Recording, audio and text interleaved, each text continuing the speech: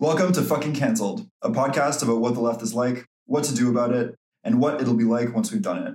In today's episode, we'll be talking about all things cancel culture. You're getting cancelled, we're getting cancelled, everybody's getting cancelled. Joining us today is Tara McGowan-Ross, writer, multidisciplinary artist, and all-around badass. We'd like to dedicate this episode to the memory of our friend and comrade, Ben Prunty. Bonjour, hi, bonjour, hi, bonjour, hi. Toute la journée, man, it goes. Bonjour, hi, bonjour, hi, bonjour, hi. Toute la journée, man, it goes. Bonjour, hi, bonjour, hi, bonjour, hi. Toute la journée, man, it goes. Bonjour, hi, bonjour, hi, bonjour, hi. Toute la journée, man, it goes. Tara, you made it. Yeah, I'm here. I'm so glad you're here. I'm glad I'm here too. Thank you for having me. So we're really excited to have Tara here. Tara's one of our really good friends. And now a friend of the pod. And now a friend of the pod. Yeah, friend of the pod. I finally get to be the friend of the pod. I'm so excited. Yeah. I've never been a friend of anyone's pod before. No, so it's pretty cool. I'm gonna have to start a pod in order to make you a friend of my pod. Oh my God, you really should. Yeah. You want to tell us a little bit about yourselves? For sure, yeah. My name's Tara. I'm a writer. I'm mostly a poet. I've written 2 books. My first book was called Girth, which was a narrative in verse about disordered eating and politics and the 2015 student uprising in Quebec. So the one that didn't go very well. Not the cool one. Not the cool one. And I also wrote another one called Scorpion Season, which is about addiction and totalitarianism, which is also a narrative in verse. It's also kind of about astrology. It started off as a joke. Turns out not very much a joke by the end of it. And I've got a book of essays called Nothing Will Be Different, which is about ethics and mortality, coming out with Dundurn Press in the next little bit. I should probably know exactly when my book's coming out. I don't really know. Maybe does anyone know when the books are coming out? Really, yeah.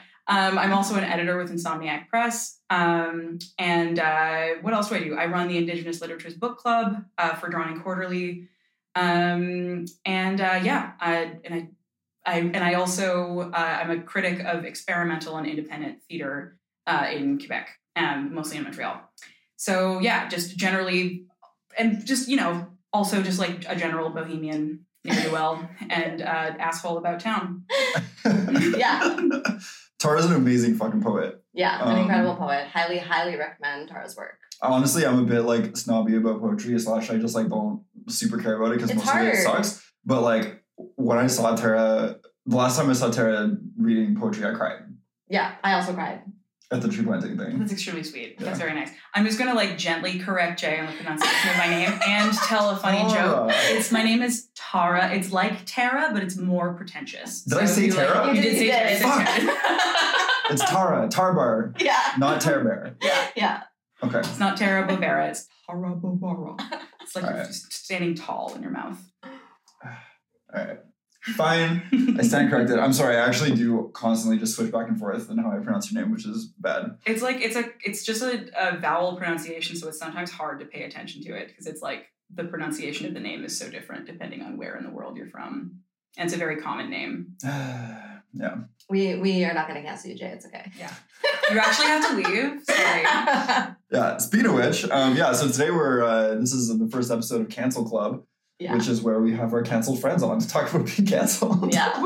And also, what it's like to cancel other people, what it's like when your friends get canceled, how to cope with being canceled yourself, and all that good shit. Mm-hmm. All that good shit. Yeah. I don't know. Have you ever been canceled, Tara? Well, yeah, I would say that I've been, I want to kind of distance myself from extremely large scale cancellations, mostly because I think that I don't think it would be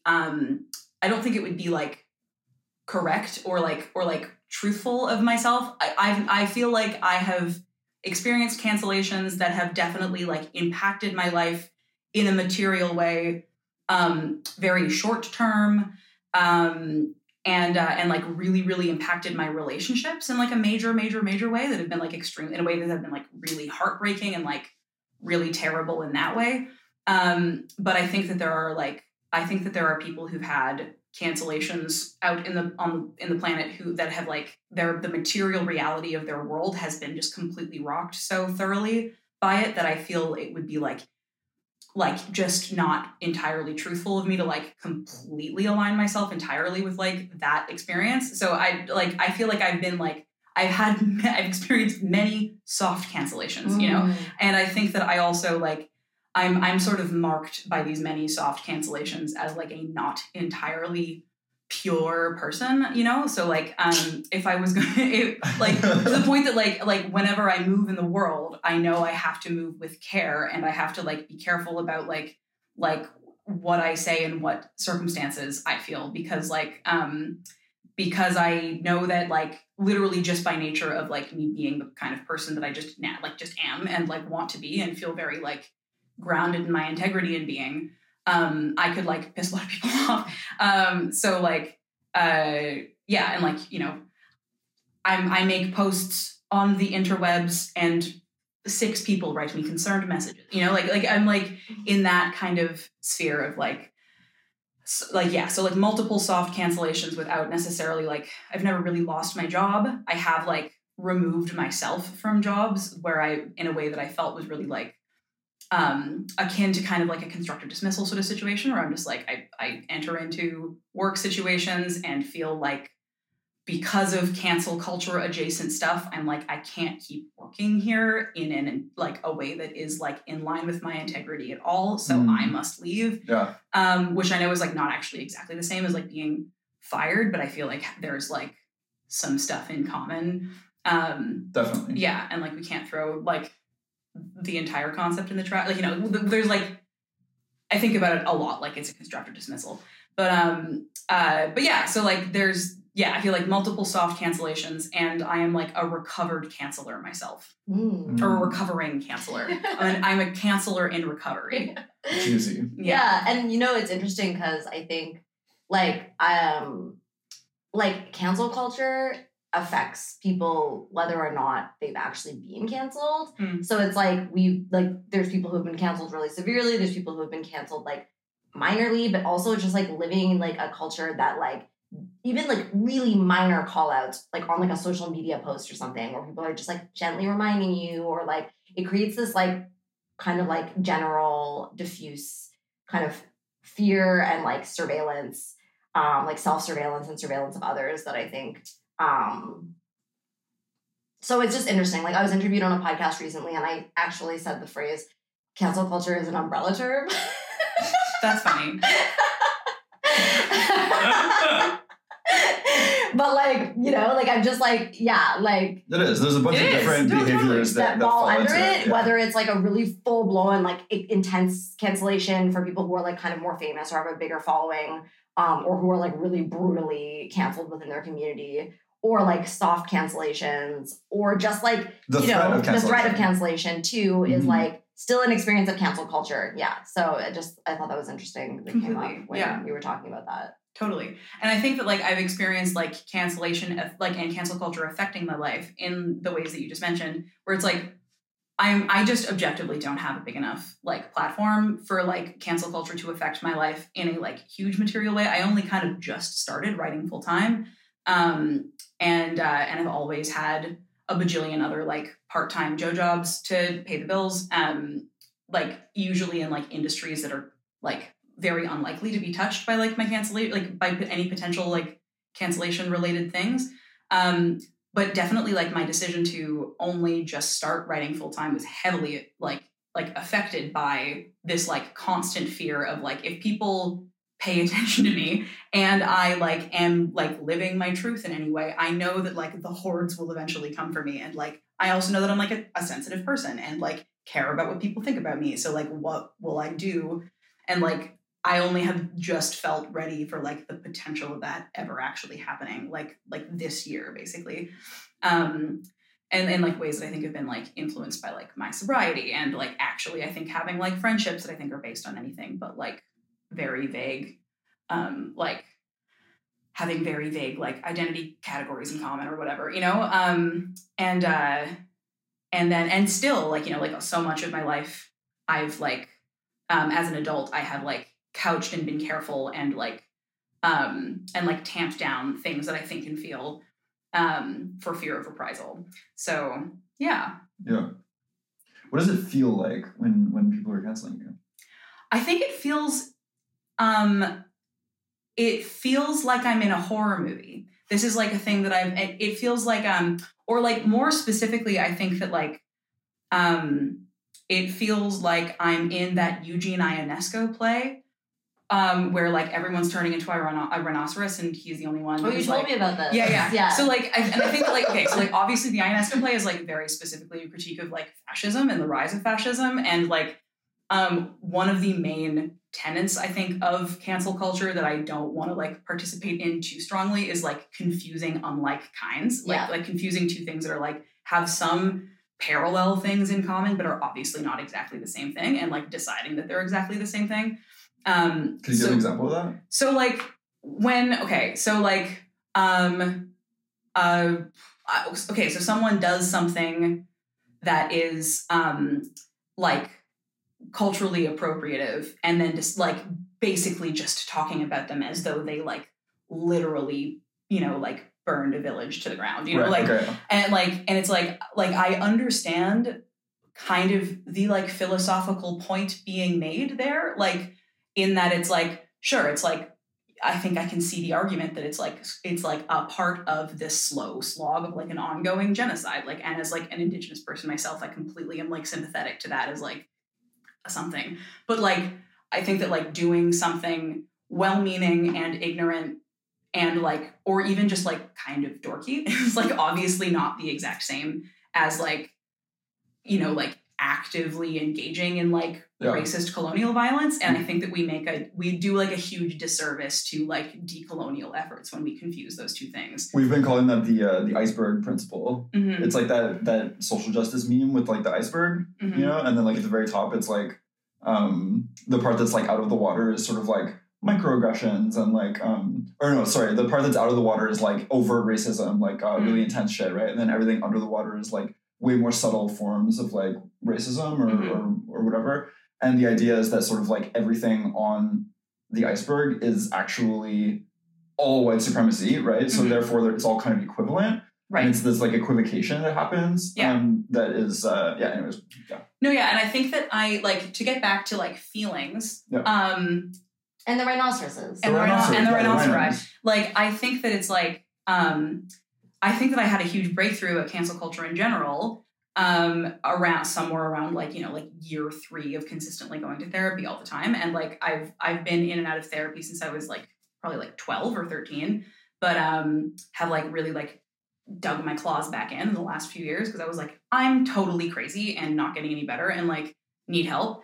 And like one of the main things I've been working on is like identifying when like I'm responding to something that's here now, but with the force of something that happened a long time ago, right. Because I didn't get a chance to respond appropriately at that point, and like I've never had a chance to respond appropriately.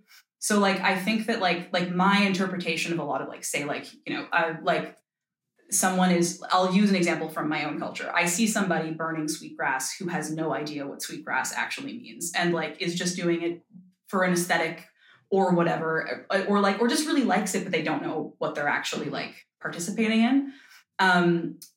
They have good intentions, like, and they are really like genuinely trying to like partake in a medicine that's like in my like experience extremely helpful for people, but they don't know what they're doing.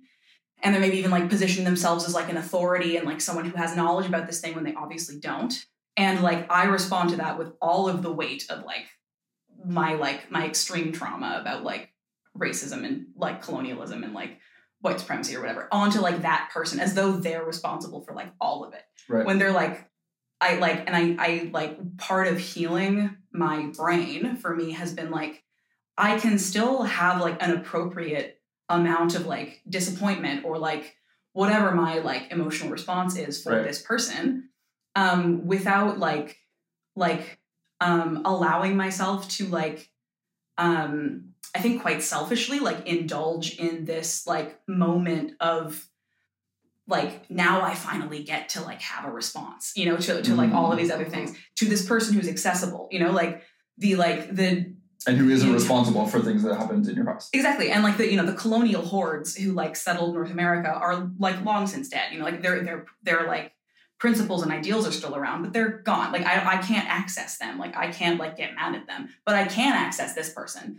And I think that like, I also think that that's a big part of cancel culture a lot of the time. Like I can't like, I like this sense of like inertia and like extremely like, just like the word I'm looking for is like just like impotence, basically. Like I can't do anything about, I'm worried that I can't do anything about the problem. So I'm going to take all of my rage about the problem and attack this person who has some things in common with the problem, or like even just extremely superficially. Okay, so there's rhinos. Anyway, so like, and I feel like when I'm getting canceled, I know that all that's happening. Like, I'm just like, you're projecting things onto me. Like, this is a projection. You're actually angry about something else. And like, even if I did make a mistake, this is clearly a like psychologically sick response. Like, you're not well right now. And like responding to me with all of this extreme unwellness. And I'm sorry for the fact that that's happening to you. But also, fuck off, you know, like, and I'm simultaneously trying to be like, is anyone else seeing how completely insane this is? Yeah. And feeling like nobody else is. Or like, I will occasionally just like, you know, like I'm just touching Jay's arm and like making eye contact with them. You can't see, it's a podcast, but like, and someone will occasionally like, you know, like my most recent like sort of cancellation by proxy was like, I would have this moment with this other person who was like close to me in my community. We're just like, I remember the moment when like I finally made contact with them and they were just kind of like, whoa. I was like, they were waking up from something and they were like, oh my God, it is crazy. And like, you know, and then we were both like, and like, feel like you're in a, like just everyone around you is turning into rhinos and you don't like, and nobody's noticing. And it's like, am I going to be the only person left who's not a rhino? What am I going to do? Or like, also like I'm in some sort of haunted house and that's, you know, like haunted or something. Like that's the other metaphor I cling to where I'm like, I'm in a horror movie. It's interesting that you say that because, you know, gaslighting is like one of these words that is thrown around all the time in cancel culture. Everybody is gaslighting everybody and it's like everyone's always saying that, but I'm like, in terms of what the word gaslighting actually means, like I've never felt so much an experience of gaslighting as with cancel culture, because it's like people are acting in ways that are like pretty objectively disproportionate, like you described, like very disproportionate to what actually happened. People are often acting in ways that are like totally like disrespectful of other people's boundaries, that are just like wildly inappropriate in a lot of ways. But if you comment on that in any way, like you're treated as if you're being like either crazy or bad for mentioning that this is like inappropriate. Like everyone's acting like it is appropriate, you know? Yeah. It's super crazy making. It's extremely crazy making. The other like gaslighty tendency that like I know people throw the word gaslighting around all the time too, in a way that like I think also like frustrates me. But like and I'm not a psychologist. I have like no like actual formal psychological training, except that I've just had a lot of therapy. Like that's and I am a complete nutcase who like intellectualizes my insanity to make myself feel better. Works great. But like this other tenet of just like, yeah, you literally like you ask a question or you challenge an accusation and you are just suddenly treated like a complete nutcase for even making that like accusation or whatever, or someone tries to pick apart your accusation or question or whatever instead of just like taking it at face value. I don't know if that's making any sense, but like and I'm like, that feels like much more in line with the like definition of gaslighting as I understand it, you know, like in psychological practice. But like, I also don't know anything. Whatever. I'm just some guy. I mean, you're not just some guy. you're like a pretty smart guy with like a philosophy degree. Yeah. Yeah. Yeah. But yeah, the feeling is like, and I think also like another thing that's important about the feeling is that it feels like it's happening everywhere. It's not, and that's like something that's been important for me to ground myself in. It's mostly happening on my phone and like on my computer. And like, I have to be able to like get away from that. But like the most recent like round of like really feeling like I was like everyone was turning into a rhinoceros happened like during the COVID lockdown, where like I couldn't see anybody really. And like I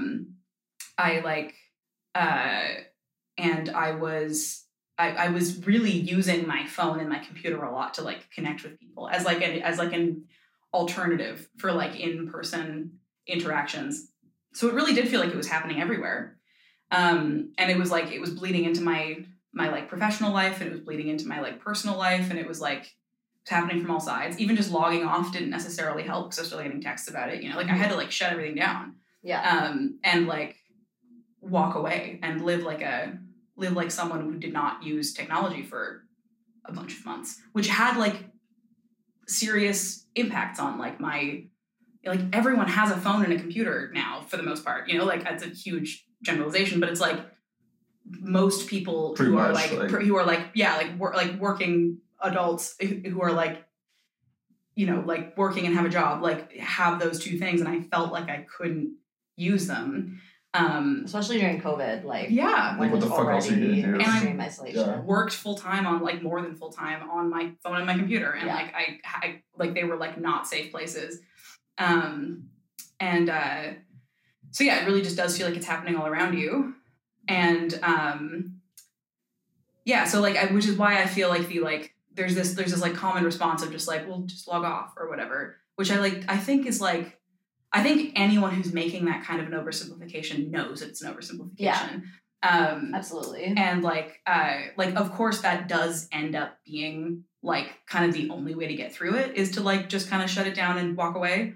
But like we can't just say like, we'll just log off, as though that's not going to have like massive material effects on people, and like social effects on people, especially in a situation where like we cannot consistently be like seeing our friends or our family.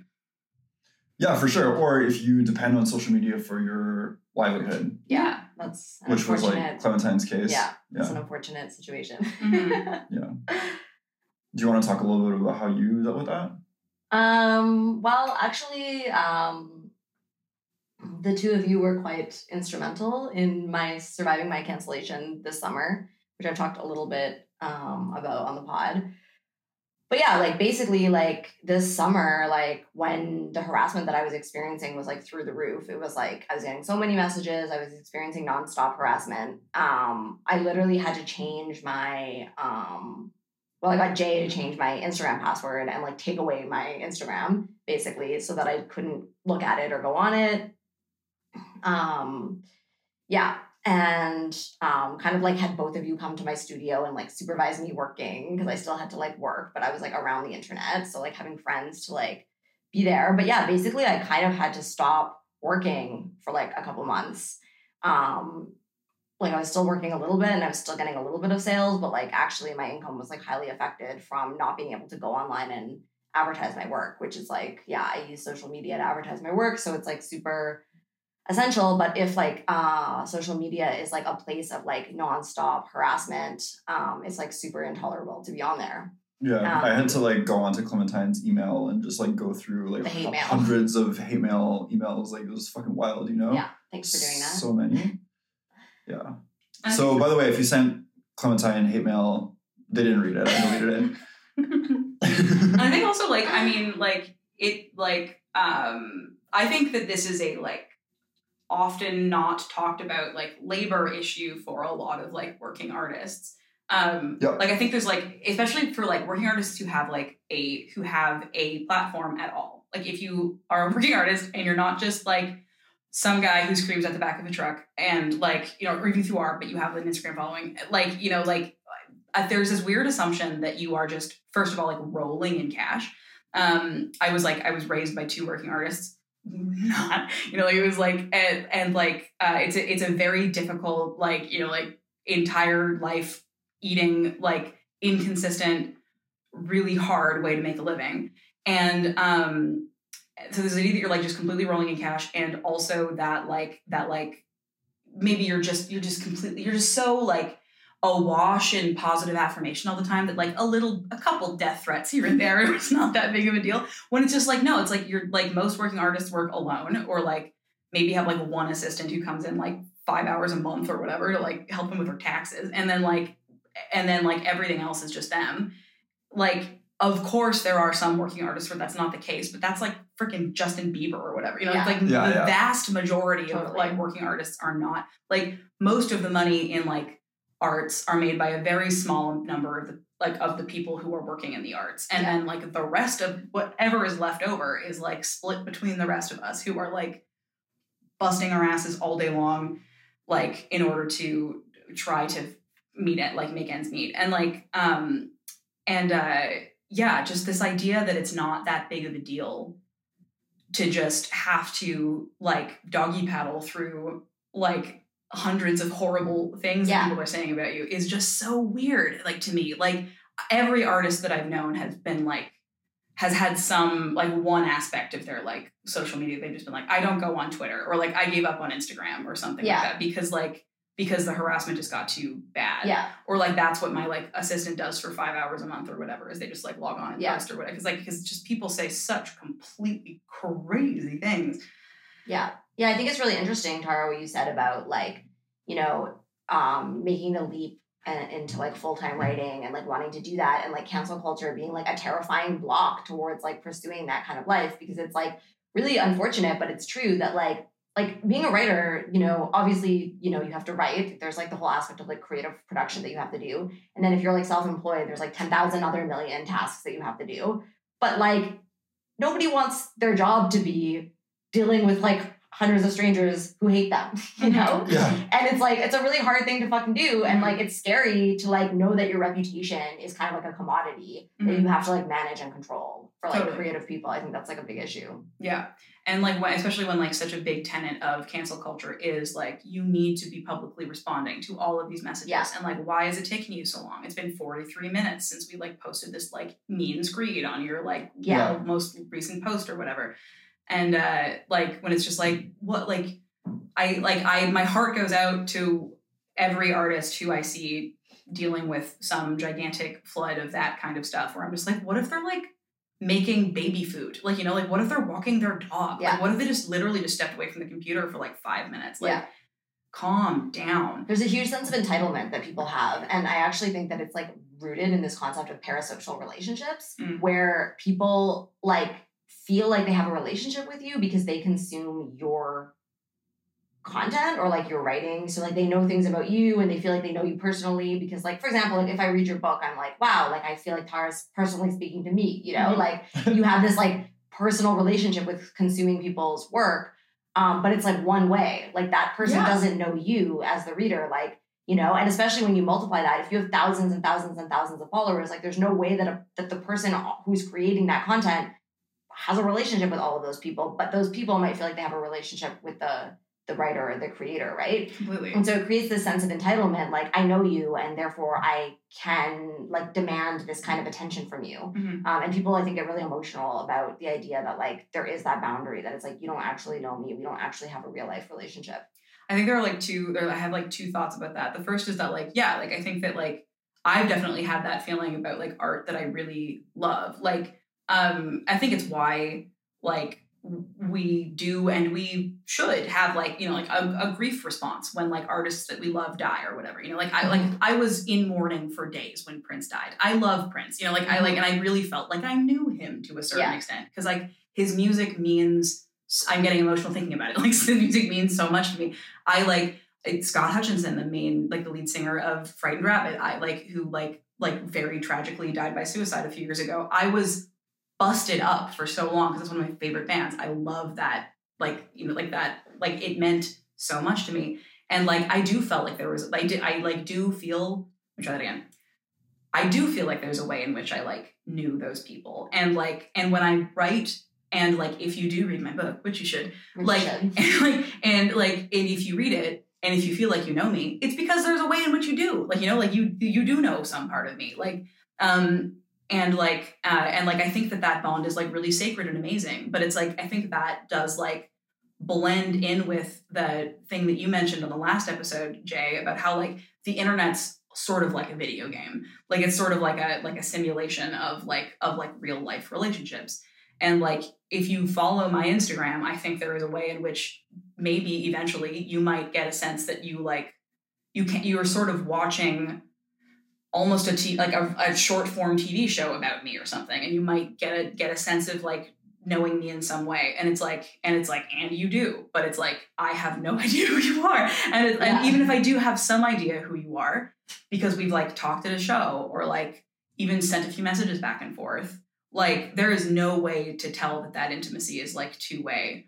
And people make this assumption that it's like, because I read your work and I really feel like I understand it, I follow your Instagram and I like all your pics or whatever, I'm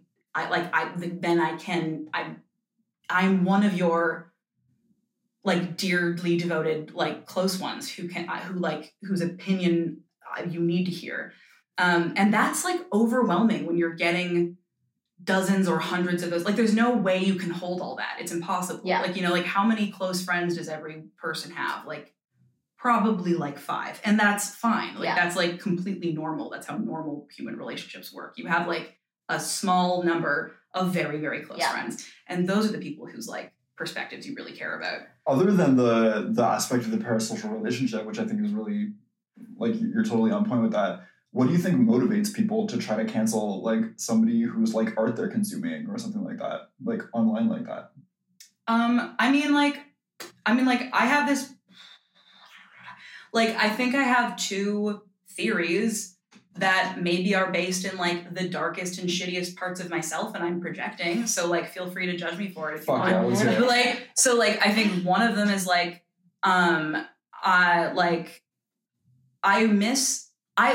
if somebody is willing to say to me, like, here is the Instagram of a person that I hate them because they have more followers than I do. And I think they might be hotter than me. And that makes me feel insecure or, or something like that. Or like, I hate them because they got an award that I also applied for. I hate them because like their book is selling better than mine is. And I think my book is better and fuck that, and that makes me feel insecure. If someone's, especially that last line, willing to like slide that in there, I'm like, you are an emotionally healed, strong person. Because you are willing to admit when like, I like just that you can recreationally hate somebody, you're allowed to just like somebody for recreational hatred. I think we need to bring back recreationally not liking somebody. And it's fine. There doesn't need to be this like high and mighty reason as to why you feel deep burning hatred for every single person you feel deep burning hatred for. You're allowed to just be like, they freaking suck for no reason. Like I see them like feeding babies and it makes me want to punch something, I just hate them, and it's like, that's fine. Like, that's like, I think that's normal. Like, I think it's normal to be a person that's just like overtaken by like blind rage for no good reason. But like, but the nexus makes us feel like we have to be good all the time. Even in our hatred has to be good. Right. And like, it has to be righteous. It has to be righteous hatred all the time. Yeah. And it's like, no, like sometimes maybe, yes, we dislike things for like reasons that are rooted in our like ethics and our morality. And like, for me, a lot of the time, usually it starts somewhere kind of stupid. Like I feel insulted or like insecure or whatever. And then I start looking for reasons that are righteous to like dislike somebody. So basically number one reason is like people are jelly and just like turned it into like a political righteousness thing. Like, I don't know, that's one part or whatever. Or like people are just fed up and bored and like, and just like, they don't want to hear about this person anymore. So they're just like, throw them in the gulag. Like, okay, throw them in the trash. What's the other dark part of your soul? The other part is like, I can't remember now. What was I going to say? The other follow-up bit was that, keep talking. I'll probably come back to it. I don't really remember. What do people cancel everybody on the internet for? Well, I feel like there's a few reasons. I definitely think that Tara is definitely onto something. I actually do think that, like jealousy and people just being bitter about the fact that like we're all trying to fucking survive under capitalism and like it's fucking hard, and seeing people be successful can bring up hard feelings, and people can be like, hey, why am I not so successful? Let's fucking bring this person down a notch, and I do think that people get some kind of like some pleasure and joy out of that a lot of people are not willing to own. I think that's like an aspect. But I also think that this whole like the umbrella term of cancel culture, the umbrella effect of it, is that like people live in like constant fear of being canceled themselves. And so honestly, like, you know, if it was just the people who like had beef and like wanted to fucking bring someone down, it wouldn't be that effective because it's only...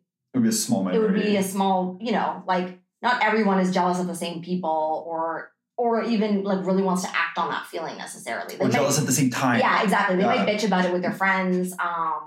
They might be like, fuck, that person's annoying. But also they could just unfollow. Like, it's really that simple. You don't want to see it, unfollow. I mean, that's what always fucks with me. I'm like, why don't you just fucking stop looking at this content? Yeah. Yeah, I know. That actually was my second point. I think that's like a good thing. Like, yeah, thank you for being on the same wavelength. But like, yeah, it'd be like the thing of like the other part of cancel culture too, where it's like, if you don't join in, and this is like one of the main reasons why I've been constantly like, it keeps on coming back up, is because now I don't join when people start like you know, like nailing other people to planks of wood in the street, and that looks weird if you're like not joining it. So it's like, I don't want to like look bad for not participating in this thing. Yeah, because that can get you canceled in and of itself. I want to get into this. Like, have you what kinds of effects have you experienced as a result of not joining in on a cancellation? Oh my god. Or like seeing somebody being canceled and standing up for them, or just not saying anything or whatever. Yeah, okay. Well, like, I think that like mostly, so I've gotten in trouble,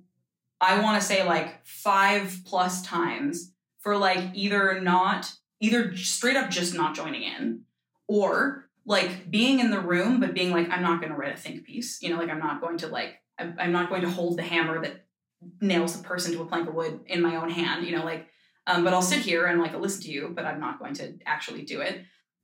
Or like, and worst of all, maybe like identifying that I'm like, every single human being on the planet, like, or like in this room right now hates that person. And that person has no support in this context at all. Maybe somebody here should offer that person support, even if they did do something that is bad. Like maybe that person should have just one guy who's like, buddy, like, you know, like, do you want to go for a walk? You know, like, like, do you want to just go breathe? Like frig, like, this must be hard for you. Like, you know, like, even if I'm like, I also don't like the thing that you did, but also like, do you want to go for a walk? Right. Like, and I think it's mostly just like in the case of just like, I don't want to hold the hammer in my hand, you know, like I'm just I don't, it's just not a part of my politic. It's just not a part, it's not consistent with the rest of my ethical structure, which I have spent, you know, like you mentioned, I have a philosophy degree. I spent like 6 years thinking very carefully about like what my ethics are, how they look, how they all fit into each other, and and why I feel that way. And that does not like publicly like lambasting or eviscerating people, or even just telling them that they're a big doo-doo head on the internet is not part of that. Like that's not like, it doesn't fit into my structure. Which is not to say that I have been perfect in that. Like, you know, like I have like, I think there's been I can think of like one time when someone got canceled and it really, like the thing that they got canceled for really hurt my feelings, you know, like it like really like bugged me.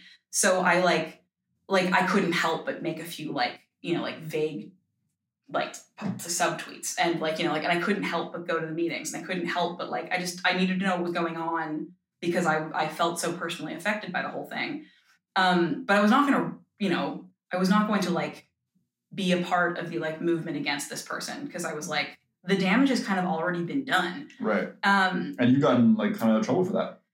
Yeah, definitely. No, this like a few months ago, I found out that like there's at least one person, if not probably a few, that like have that in like a weird dossier about me, you know, like that, like of like, well, you know, like you didn't participate in like this thing, which I like, which was like always something I was worried about, but kind of like wrote it off as like a paranoia worry, which it was. I didn't have any evidence for it really, you know, like it's like I still maintain that it's like, it's fine to not bother preparing for things that you don't have any evidence is actually going to happen.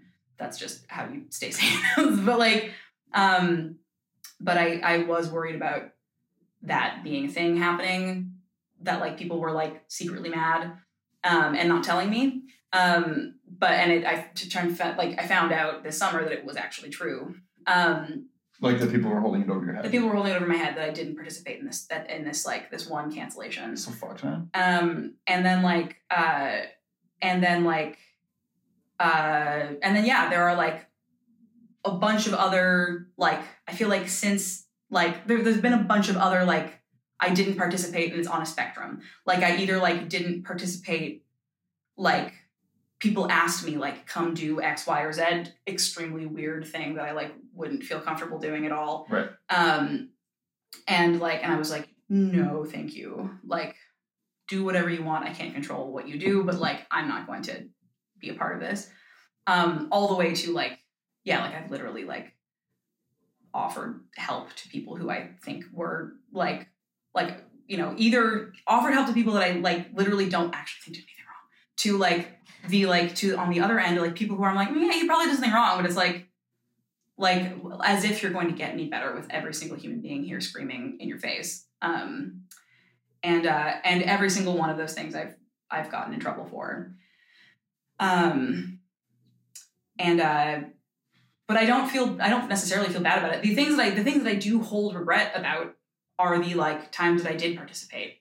Like those are the times that I really did hold on to. Like I'm still like, I have a lot of regret and I wish I could make amends about the things that happened in those circumstances, specifically because those are the only circumstances where I do feel like my actions made the situation worse instead of making the situation like either stay the same or get a little bit better. Like I'm a bit of a utilitarian when it comes to just like harm in like our communities. And I just feel like, in the cases where I did something that was more in line with like cancel culture behavior, it was always to make myself feel better and not necessarily because I was trying to like help. Even in the situations where I did lie to myself and delude myself into thinking that it was to try to help the situation or like help the survivor or help the people affected by the situation or whatever, it didn't ever. And it always made the situation worse. And all it did was like make my relationships shittier and make like, and like draw me further into like networks of relationships where I didn't trust anybody. So there's like I think there's like two big things that you're bringing up that I feel like we should like unpack. The first is like basically this like getting canceled for not canceling. Like the idea that not participating is like a punishable offense in and of itself is like a pretty scary phenomenon. And I honestly do think that is like a huge reason why so many people sort of like passively participate. Like when I was being canceled this summer, there was like lots of people who were actively participating by like slandering me and like harassing me. But there was even more people who passively participated by just unfollowing me and just being like, I don't want to be associated. Or even more severely, people who just stopped being my friend in real life, you know, because they were like, I don't want to be associated with someone who is being canceled because that means I could be canceled, you know?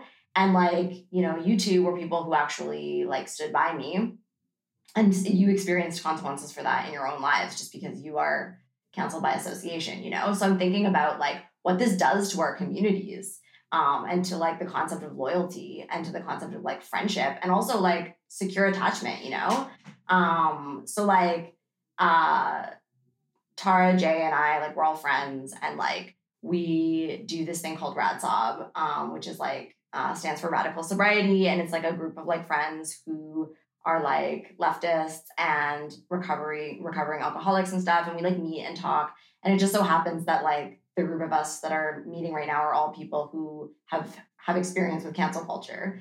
And it's like literally such a fucking safe space. Like literally, like people are always like, this is a safe space, but we'll like fucking destroy your life. Right. You know, like this is a safe space, but if you say anything that we don't like, we are like what a safe space often means is like if you say anything we don't like, we will throw you directly in the garbage can. Yeah, and like try to fucking actively destroy your life, you know? So like, yeah, like just like thinking about, you know, and it's also come up a lot in the feedback that we've gotten about the podcast and like the emails that we've received. Is that a lot of people are fucking afraid of their friends. A lot of people do not feel safe in their communities and have no sense of loyalty and really don't have any secure attachment. Yeah, we're getting that over and over again. Yeah, because people are really, really scared that like any wrong move could get them canceled. And even that if they don't participate in canceling their friends, then that could be like, it's me or you. Either I abandon you or I have to go down too, you know? Yeah. And like, honestly, it's it's shocking and incredibly moving, actually, to like see like the people that did choose to like stand up for me and have my back. I'm just gonna say nice things about you, Tara. Love it. But yeah, go on. like Tara fucking like gave me the fucking keys to her apartment, like fucking cooked me food, like let me snuggle her dog, and like fucking like took care of me when I was like mentally falling apart and having like a mental breakdown. Whereas like some of my most closest friends like totally abandoned me and just didn't even talk to me about it. They were just like, well, you know, all these people are talking shit about you on the internet, and so we're not your friends anymore, you know? Not to toot my own horn, but I also think it's important to note that we were not like super close. No, we weren't. No, we weren't. That's the thing. And this is what I mean when I'm like, I found out who my real friends are. Like, I was actually really surprised. The people who came through for me in like real ways often were my best friends. And then they actually turned out to be my best friends because I found out like who are the people in my life that I can actually fucking trust, you know? And that is like a type of secure attachment that like, I feel bad for people who are stuck in this world because they can't trust their friends. Yeah. You know? Yeah, because they're part of like an ideology that obliterates loyalty. Yeah, that totally obliterates loyalty. Yeah. And it's like with you two, you know, and our other friends, like, it's like, I honestly feel like I can be honest. I'm not like surveilling myself. Like I know that you two care about me and that like you're not like secretly like keeping a file on me about like what I might have possibly done wrong at some point that you're going to pull out at some fucking moment in the future. Like, you know, like if I say something that you guys don't agree with, like I know that you guys are going to like lovingly and gently like challenge me, but also allow me to have my own perspective. Totally. You don't have to agree on everything, you know, and like you're going to assume that like I'm acting from, you know, doing my best and like, you know, that I'm an ethical person and like we care about each other. And but there's like a sense of like loyalty and like real like friendship. Yeah. And like I think there's like this is something that like I think like if like when it comes to like both of you say things that I don't agree often, like you don't agree with often, but like I also have like I'm curious enough about it and also trust both of your integrity and intelligence enough to when you say things that I don't really get or I don't agree with or whatever, I'm like, if it seems completely batshit insane to me, it's probably because I don't understand something. And so I should probably just like ask them to elaborate. And then like, if I still don't agree, it's like, I at least have to stay grounded in the idea that they believe that for a good reason. Like, you know, like they believe that because of like good reasons that they arrived at through like their own experiences that I have no access to. Right. And like, and I cannot possibly judge.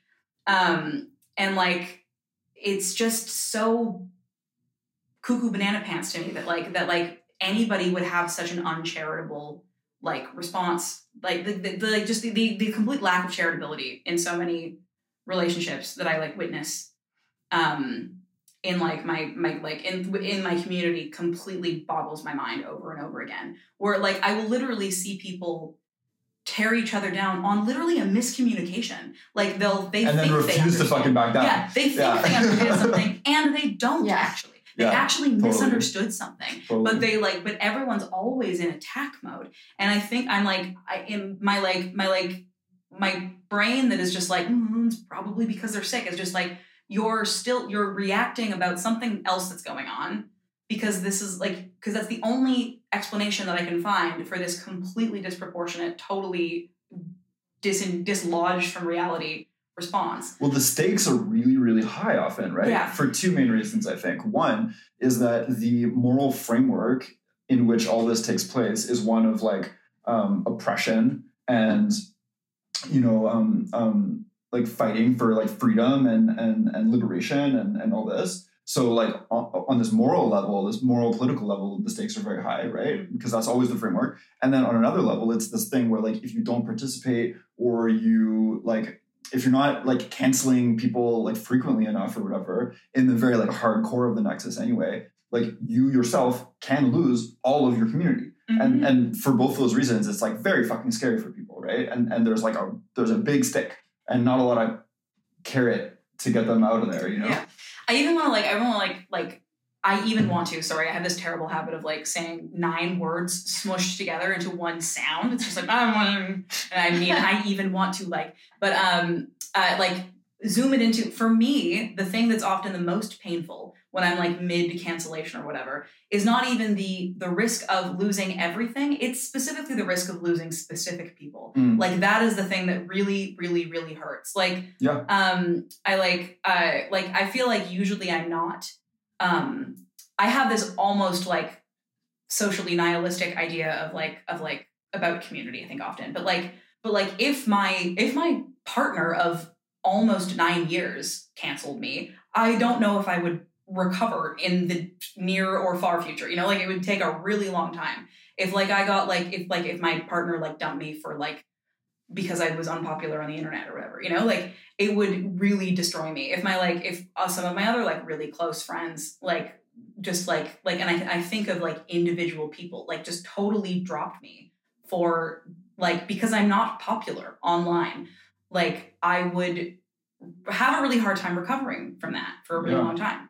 And I think that sometimes even the like focusing on like losing everything can almost like obscure, like it's not even necessarily bad, but like the incredibly sacred human bonds between like people that are like just severed due to, I don't even want to say that it's like about nothing or whatever, because sometimes it is about things that like either are important or feel very important in the moment or whatever. But it's like, love's supposed to be able to endure that kind of stuff. Like, I don't know, like maybe I'm freaking corny as hell, but I'm like, isn't friendship and love supposed to be able to like, isn't that literally the whole, like, love is gentle, love is kind or whatever, you know, like, isn't that supposed to be the thing? You're totally right. But this points to another fucking scary thing about cancellation, right? Because what the cancelers basically are doing is they're like, we're going to get you, but we're also going to get your fucking friends. Yeah. Or we're going to take your fucking friends, right? And we're going to try really hard to make that extend to as many of your friends and loved ones as possible. And so you're afraid of like losing your friends and loved ones, all of them in general, but also specific ones. But also you're afraid of your friends and loved ones having to experience the consequences of not canceling you themselves, you know, which fucking sucks for them, you know? And a lot of people have like stood by me while I've been canceled over and over, at great detriment to themselves, you know? And it hurts me. Like in some ways it hurts me more than the things that I've experienced. Totally. You know what I mean? Because it's like, it's fucking awful to be like, well, you love me and so you're going to stand by me. Even though people are like now fucking like lying about you and fucking saying all this like horrible shit about you and fucking dragging you into things that are none of their fucking business, none of anyone's business, you know? It's such a like old world, almost like just like shame upon your house, shame upon your family, you know, like it almost makes me feel like, well, it's group punishment. And it almost makes me feel like I'm in some sort of like ritzy upper class, like northeastern United States fucking like family or whatever. And I can't step out of line or like my family's going to get, you know, like rotten bananas thrown at them in the country club or whatever. And it's like, and that's going to be the worst thing that's ever happened in my family, you know, like in like, my family line. Because I mean, there's a reason why collective punishment is not used in our legal system and is also a war crime when it happens in war, you know, because it's not fucking fair. Yeah, it's not fair. So I hate that. It's like, it's true.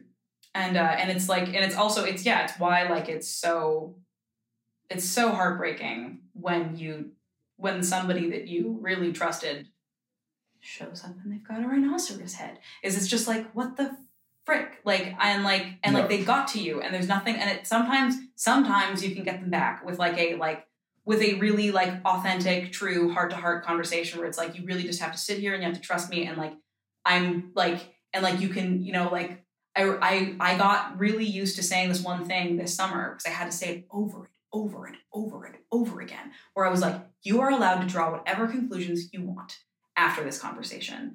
But I'm like, because I felt like the rhetoric being used by people who were advocating against me over and over again was like, you have to think this. If you don't agree with us, you're a bad person. Like, how dare you? You're like an agent of all this evil in the world. And I remember just having all these like, you know, just like shaky voiced conversations with people where I'm like, I'm just going to tell you what I think and how I feel and what this looks like from my perspective. And after that, you are allowed to draw whatever conclusion you want. And I will love you. I will still love you, you know, like even if you never want to talk to me again. And like, and some people I got through to and some people I didn't. And I still feel like I'm not quite recovered from like that yet, because it's like like, even if like that experience did not lead to me like whatever, like losing thousands of Instagram followers or like losing all of my money or like what, you know, like lots of other things that actually happen to people and like affect their life in a material way. Like, and like I lost people that I like in like people, and it's like even losing like one or two of them, that one like it was horrible. Yeah. And like this is a thing that I like also like fits into my ethical structure or whatever. Like friendships aren't disposable. They're not like I don't get to just be like, well, I only lost 2 friends, but I like at least I'm closer with like Jay and Clement. Like you guys aren't exchangeable for those other, you know, those other friendships that I had. Those friendships were like precious and irreplaceable and like beautiful with like those people that I really thought that I had something good going on with, and it's gone now, and that's heartbreaking. Yeah, I think losing really close friendships is like the worst part of all of it. Like losing the money, losing the followers, like whatever, you know. I think it's like the betrayal from like close people who turn on you and like believe internet strangers over like you. And who like suddenly devalue like the relationship that you have like in a profound way. And also the harassment, like, and the like public shaming are like the 2 probably most painful aspects of being like brutally canceled.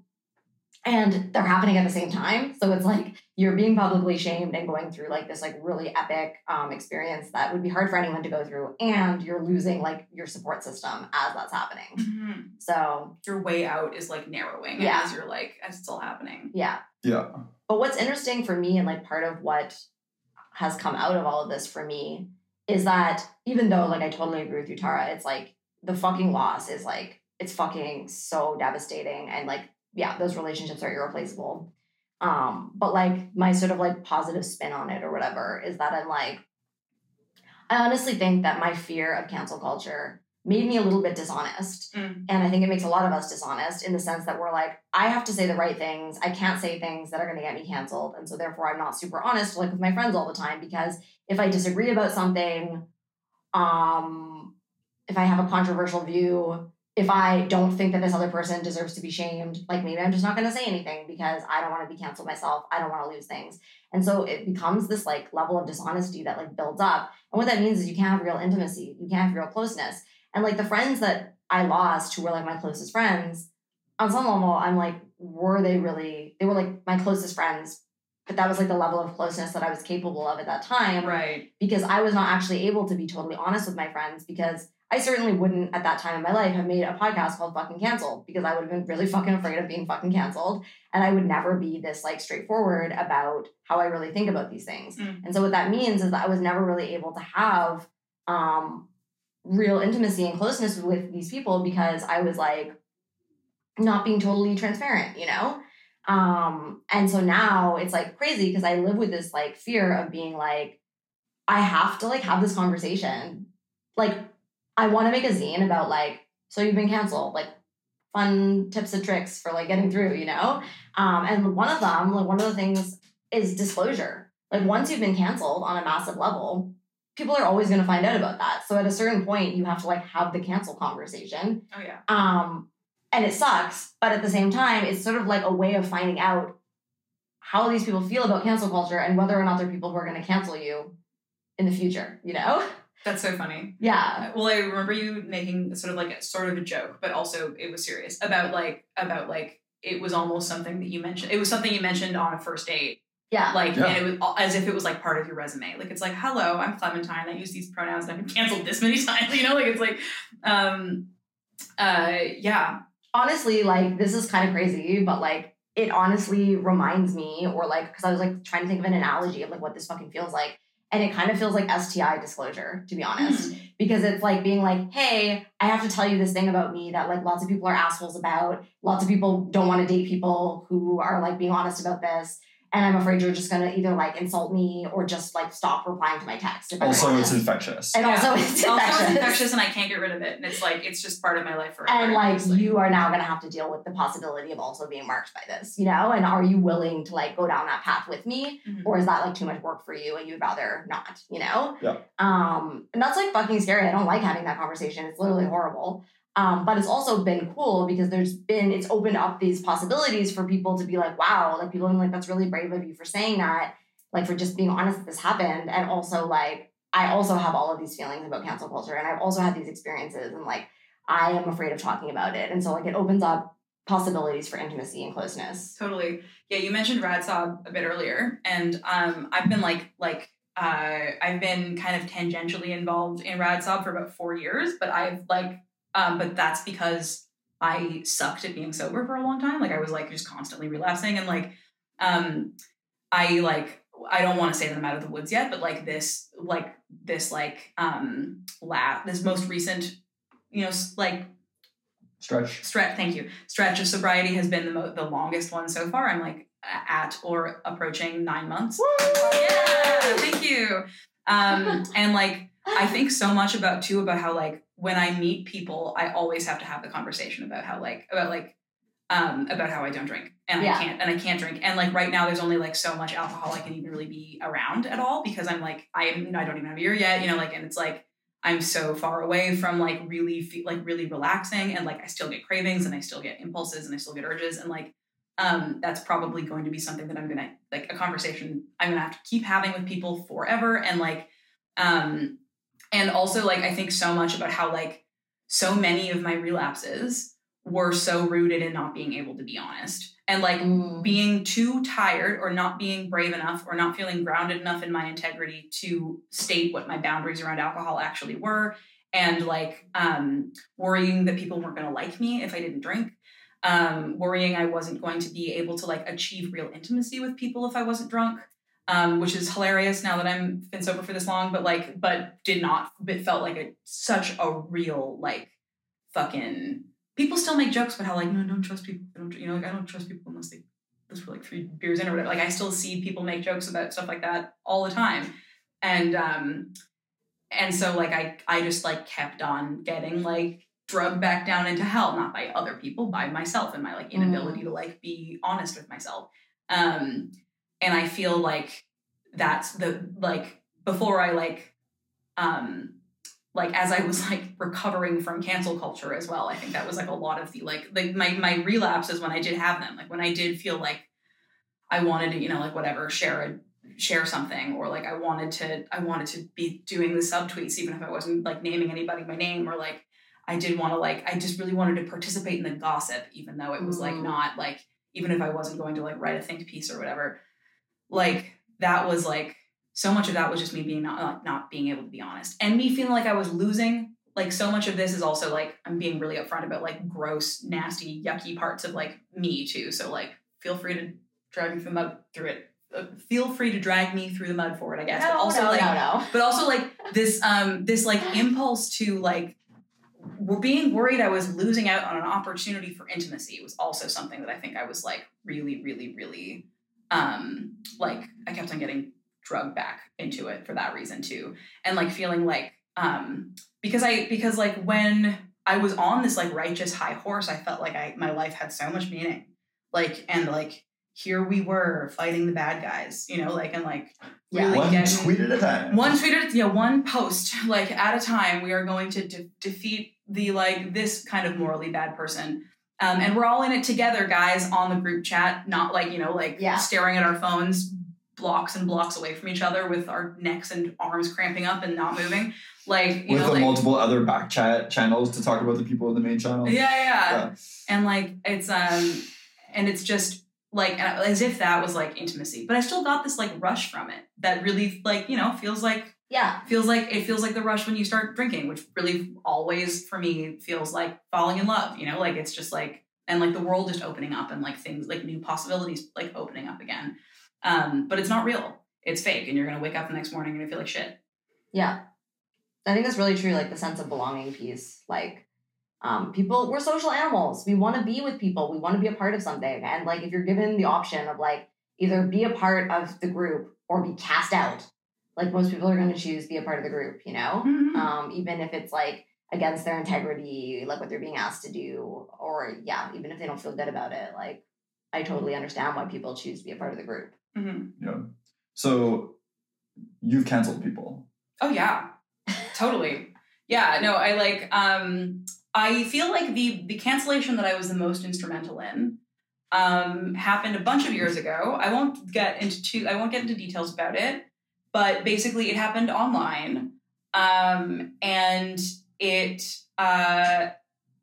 it was somebody that I knew very well and like felt very friendly with. And it really seemed really fucking stupid in retrospect, but it felt really important at the time. And it was like, it was about, like, it was like, I think that so much of it for me was about belonging and like really feeling like I had just moved to Montreal. I moved to Montreal in 2012. And I moved here because of the like Printemps Arabe, like because of the student demonstrations. I was living in Halifax and I like saw the biggest act of civil disobedience in Canadian history. And I was like, I need to be there. Like I was this like teenage anarchist and I was like, I fucking need to go there. So I packed up all my shit and I like moved here, destitute, broke, didn't have any money. And like, just decided I was going to be a like Montreal punk and I was going to go to Concordia and I was going to get involved in all these like student activism things. And arrived in Montreal and the strike immediately ended basically like that week. So I like totally missed it, but whatever. But as I was getting like more and more involved in like I was like, really trying to like get to know people. I'm like pretty friendly and like, and Montreal punks, at least at the time, were really not. They were like friendliness was not, there were many virtues of the Montreal punk scene around 2012. Friendliness, I would not say, was like one of their main ones. And I, online at one point, late one night, in one of those first few years, I saw the like beginnings of early bubblings of a cancellation that involved somebody that I knew. And I, wrote something about it, and that thing like got a lot of attention and I felt really important for a minute. And I really think that like my impulses there were like, I was trying to like fit in with this new community that I didn't really understand. I really felt like it was on a subject where I had some authority and I would be taken seriously. And I was a 20-year-old woman who like very rarely felt like I had any authority on anything and was very rarely taken seriously about anything at all. And here was this opportunity to have authority and be taken seriously. So I just threw my friend under the fucking bus. And I tried to do it nicely. I tried to like couch all of my words very carefully. It was one of those cancel posts that's just like, I'm just really like calling you to like be present in being accountable for your feeling actions and for trying to be and it's just like, which is such bullshit. It just like always feels like someone looking back on it, I'm like, oh, it's like someone like singing a lullaby to you while they like smother you to death. It's just like such trash. Stabbing you. Yeah, and this is for your own good. And it's just, this hurts me more than it hurts you. Yeah. And it's like, why are you doing it? Yeah. But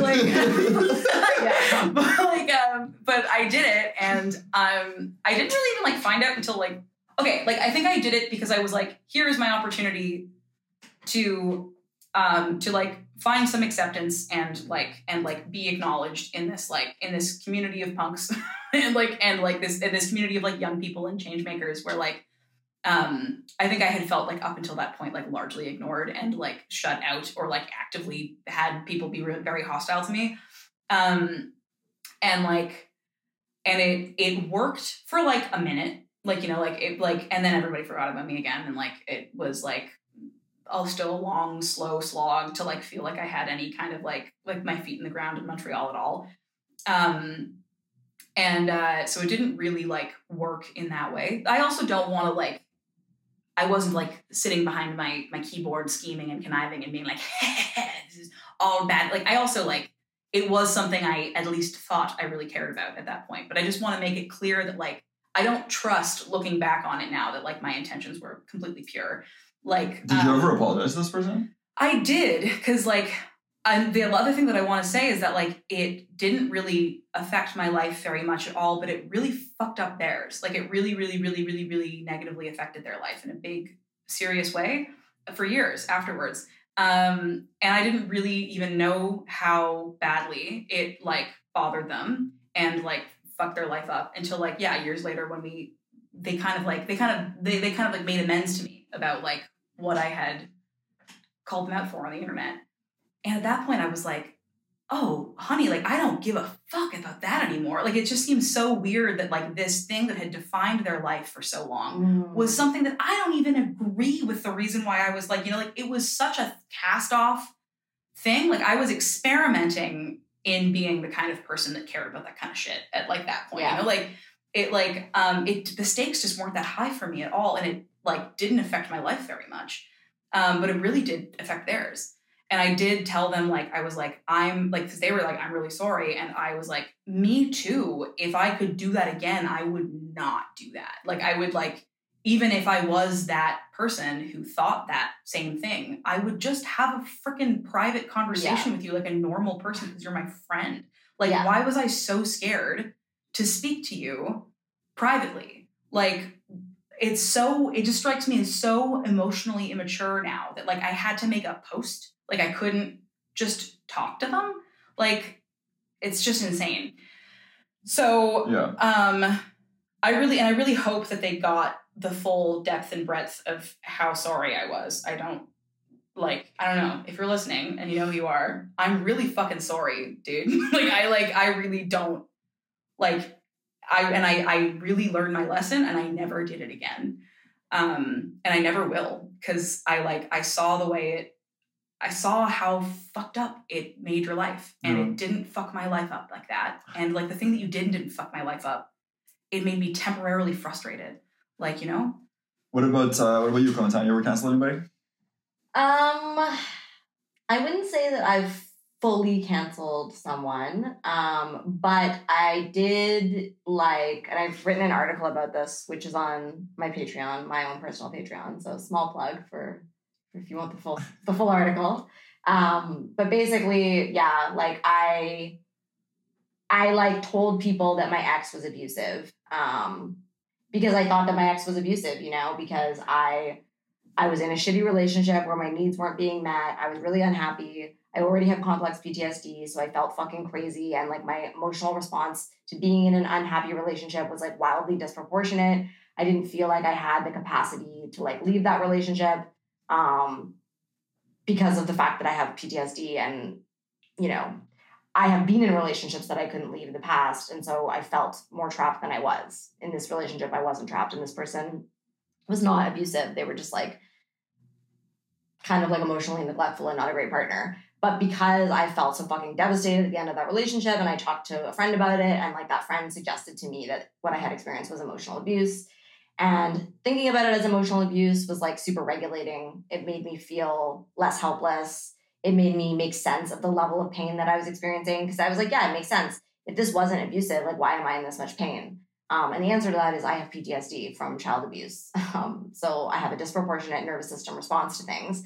And I was in a shitty relationship that wasn't meeting my needs. Like, that sucks in general. It's painful in general. Add, like, attachment trauma and developmental trauma to that, and, like, it feels like you're fucking dying, And so I was like, I guess I was. And it was, it was genuine in the sense that, like, I thought it was true. Like, and I didn't go online. I didn't make a post. But I said it to people, and, like, definitely, there were people that I talked to who knew this person. I wrote about it in my zine, but I didn't, like, name them, but, like, people who knew who I was, like, would know. And so, like, that's going to have huge consequences. And especially in the way that cancel culture works, like, we just use this word abuser and we make no, like, distinctions about, like, what we mean by that specifically. It could mean a lot of things, And that could have huge consequences on this person's life. So, yeah, it took me a long time. And in fact, it was my therapist, like, years later, who just, like, point blank was like, that was not an abusive relationship. That was an unhappy relationship. And I was like, wow. And I did a lot of soul searching and realized that that was true. And so I have since recanted that statement. I wrote about it and I've been public about it, but I haven't made direct amends to this person. I mean, it's COVID and it's, like, a weird time, but, like, eventually I would like to sit down and talk to them about it. But at least I'm being honest now and, like, setting the record straight that that was not an abusive relationship. And, like, I don't think that there's a lot of like space for like that kind of narrative, like for people to be like, wow, I was like really hurt and upset and I framed this in a particular way. And now that I'm like have some distance from it, I'm thinking about it, I'm like, actually the way I was framing it is not super honest. Yeah. No, yeah. Like, I think it was my dad who was like the first person who was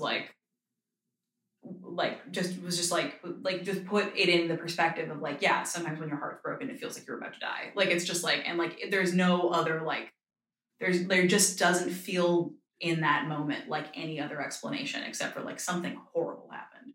Like, but like, and something did horrible happen, your heart, like horrible did happen. I mean, like your heart got broken and that's awful. But it's like, it's like one of those like normal kinds of like awful, you know, it's just like. Yeah. And relationships can be shitty. Like, yeah, we've lost all discernment, like between different types of things. Like relationships can be like really like unhappy. Like, and that could be, that sucks, but like, it doesn't necessarily mean that it's abusive, you know? And yeah, so, I mean, I think that's my main experience as a canceller. Maybe some more minor shit, like if I thought about it. But yeah, I think that's the main one. Yeah. Oh, well, what about you, Jay? What about you, Jay? Oh my god. I kind of did a little bit cancel Jay. Okay, wait, what? What? I don't know how I forgot about that. Is that how you started dating? Is it a sex thing? Sorry. I mean, it kind of is how we started dating. Like it's not really a sex thing. Okay. So should I just briefly unpack that, or? Yeah, sure. The story of Clementine canceling me. I can't believe that you fucked that up. I can't believe I almost forgot about that one. Okay, so basically, long story short, when I first met Jay, we met actually at a 12-step meeting through someone that we both knew, and I thought they were really cool, and we both were doing like similar activism and like whatever, and then we added each other on Facebook, and I was like, cool, we didn't live in the same city, but it was like cool to be in touch with this person who, you know, I was excited to know because we seemed to have a lot in common. And then somebody messaged me to just like let me know that this person was problematic, and gave some like vague rumors from Montreal. And because of where I was at with my own, shame and my own fear of like cancellation, I was like, fuck, man, I have a lot of skeletons in my closet. I'm really afraid of being canceled. And like, I can't afford to like have this acquaintance be the reason I get canceled, you know? And so I refused to be Jay's friend. I can't believe I'm confessing this on the podcast. I refused to be Jay's friend. I unfriended Jay on Facebook. And then they asked me why, and I told them it was because people were talking shit, and I was afraid. I wasn't even that honest. I was like, I heard that you're problematic, and I can't be your friend. And then, yeah, they were really nice about it. They tried to talk to me about it, and then I still refused to be their friend. And then, like, a few years passed, and I finally was getting to a place on my own journey where I was, like, really getting sick of this shit, and I was like, why do we treat each other like this in community? And I was reflecting on like a few people in my life that I had just sort of like refused to like, who I'd cut out, or who I had like refused to be friends with just because of like things that I had heard. And Jay was one of them. And I was like, wow, like that was like really shitty of me. And I sent them a friend request and they accepted, and I apologized. And then I came to Montreal, and now we're dating. That's a long story short, but yeah, so yeah, pretty much. Yeah, so I guess I did somewhat passively partake in your cancellation, and I do apologize for that. I forgive you. Okay, thank you. That's good. If they didn't forgive you, this would be a really awkward point in the podcast. Yeah. Yes, about that. Yeah, so I think that's like, yeah, that's like a passive involvement in cancellation, but yeah, like passive involvement in cancellation adds up, you know? Like when lots of people are passively canceling you, like it fucking sucks. Yeah, for sure. For sure. I mentioned this, I think, in the first podcast, or the first episode, but I did once try to cancel somebody.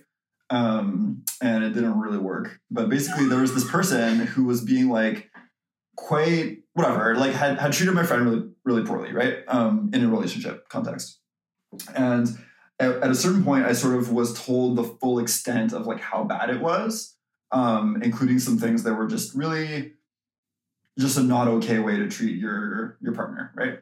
And I was fucking mad about it because this friend of mine was someone that I care about really deeply. And I don't know, I was overcome with anger. And yeah, I don't know. This person, like the baddie in this situation, like was also sort of like, I felt had not experienced any like consequences for this and was like still sort of like allowed to be alive in spaces. And I was just sort of like, this is unconscionable that they're allowed to exist in the world.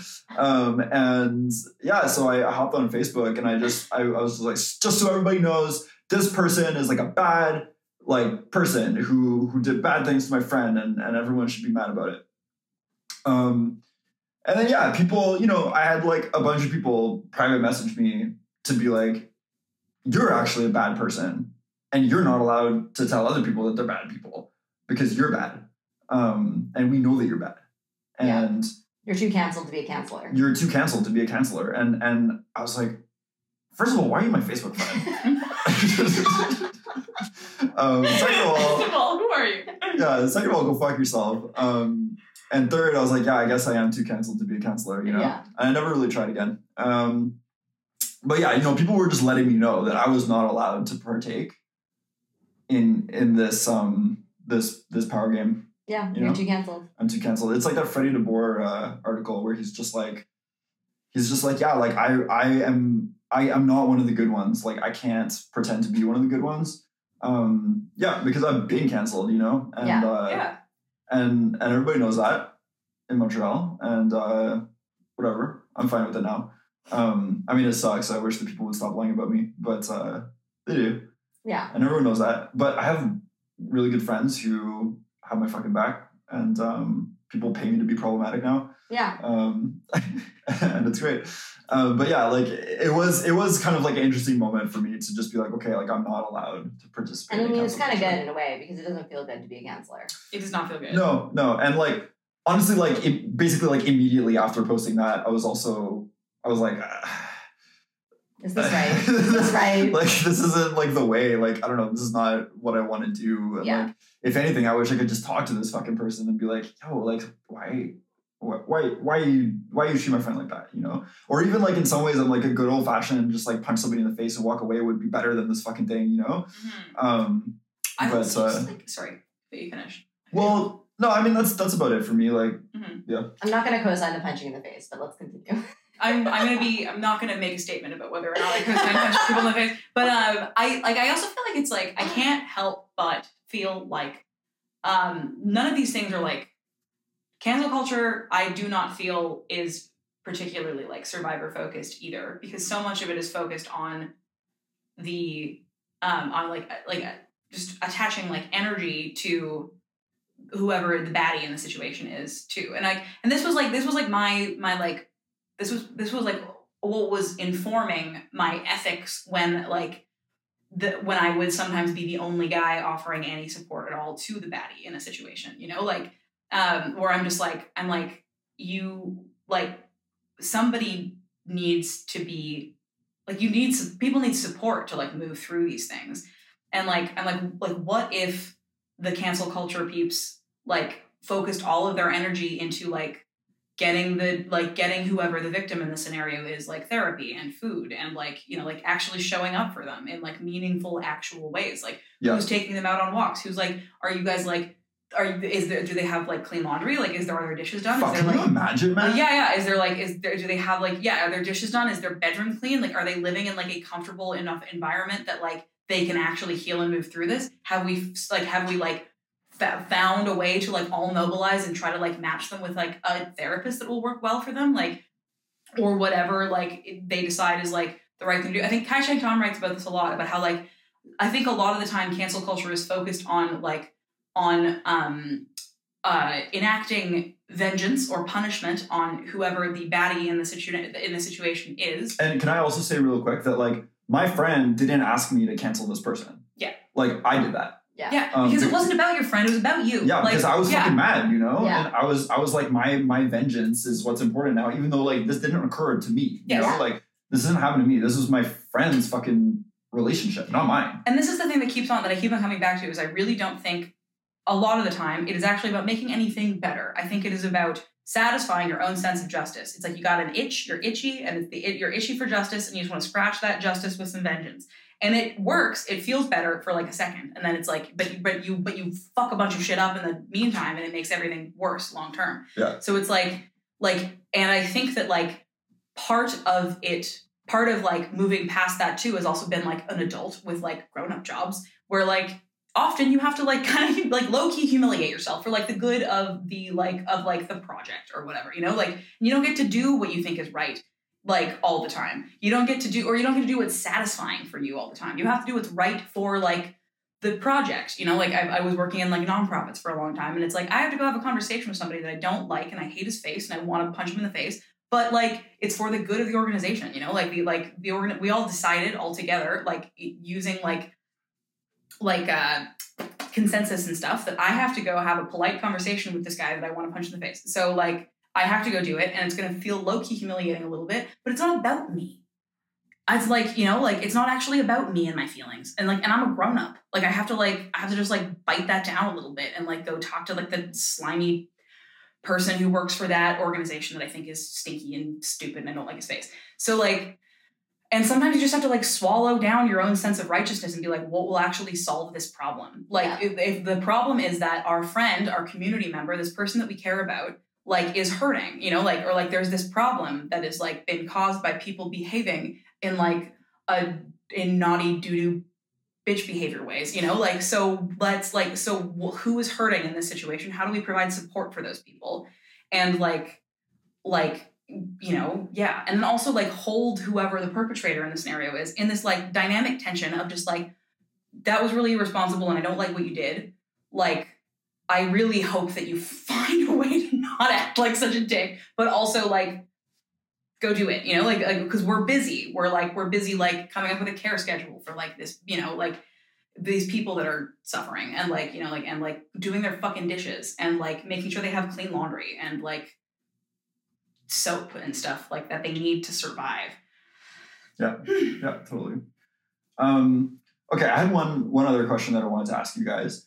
Like, what do you think people should do when they see their friends getting canceled, you know? And that could, I mean, this could be like for something that they actually did that was like a bad, wrong thing, or as is often the case, for something that they didn't fucking do, or like a reason that is made up, or a reason that is so distorted from the truth that it might as well be made up. Mm-hmm.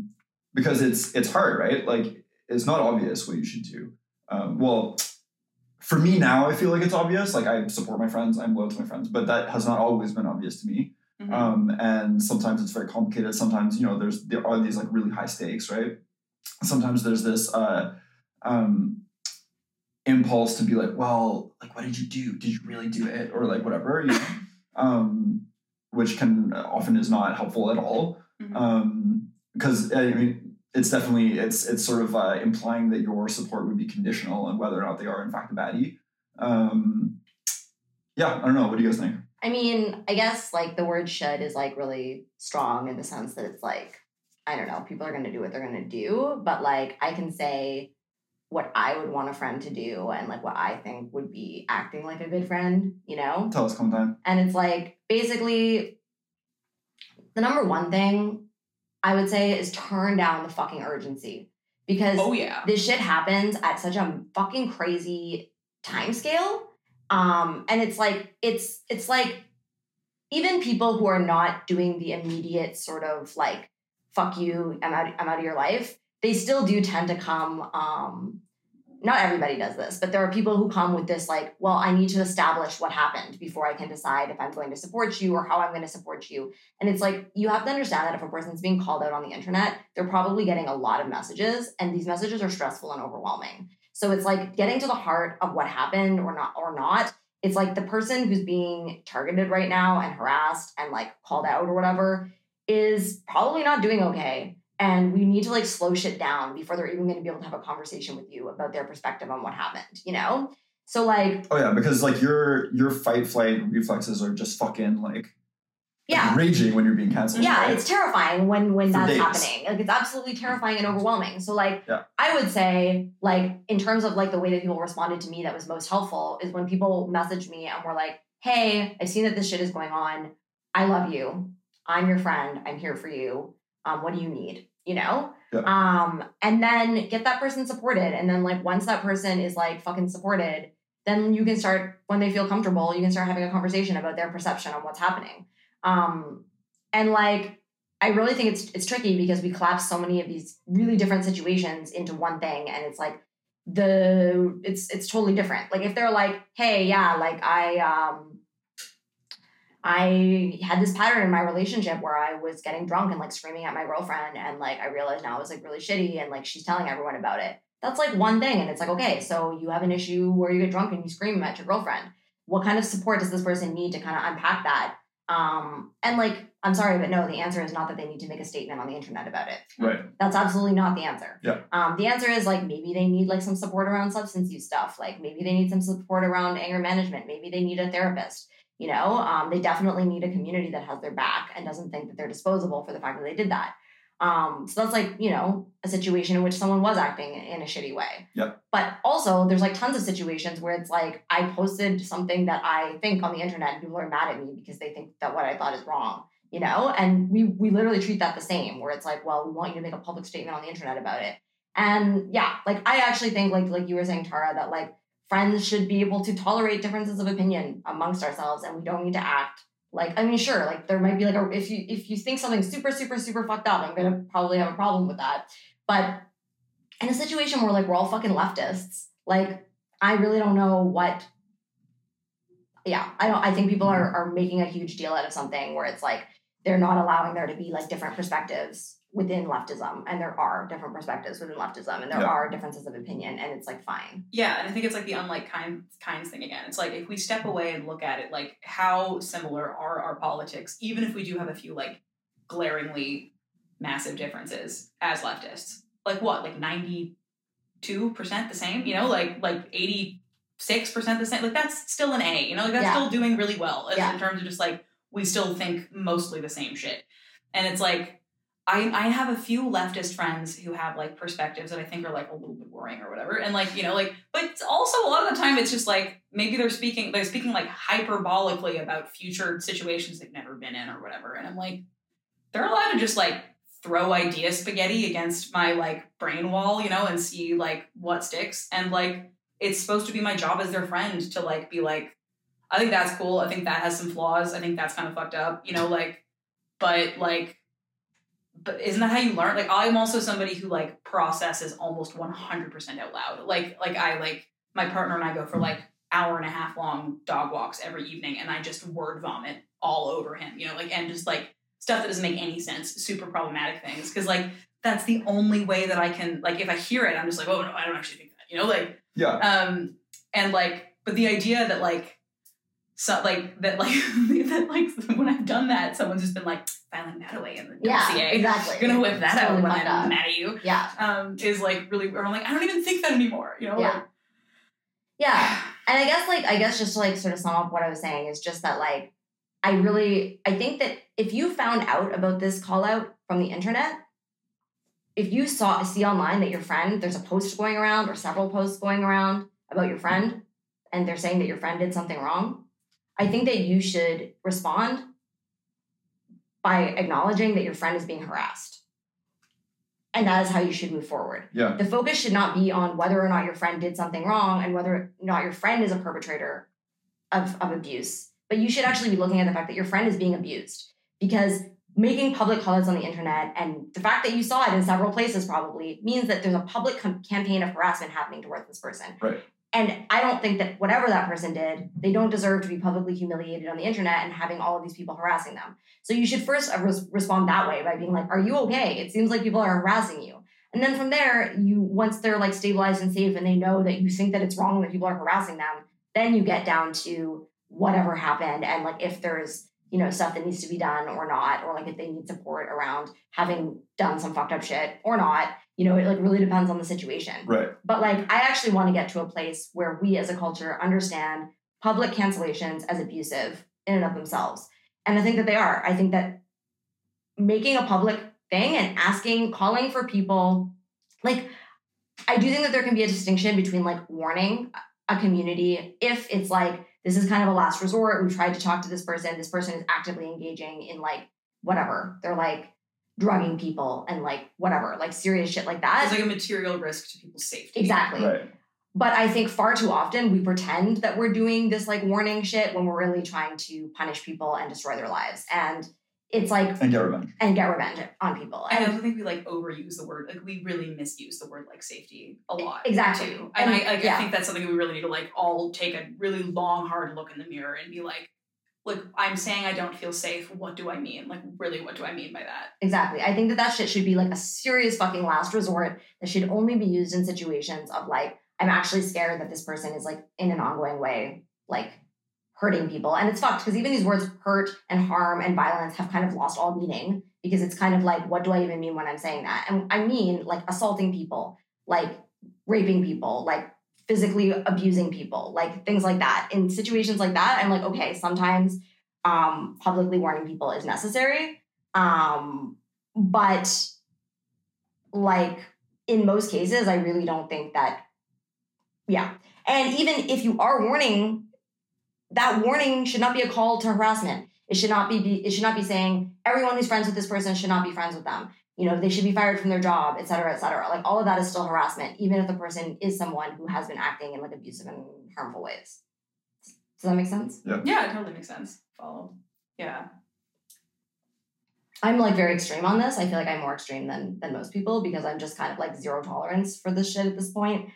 I think like publicly talking shit about people on the internet is like pretty serious harassment and we shouldn't be doing it. I definitely think that anything that's about a fucking difference of opinion within like leftist discourse is like canceling somebody over that is like just like really, really fucking horrible and shitty thing to do. I think it's just like extremely like I keep on coming back to the word like dorky or silly. Like it just seems so frivolous. Like it just seems and I know it's like the movement or whatever, but it's also just like it's just such a theater kid response.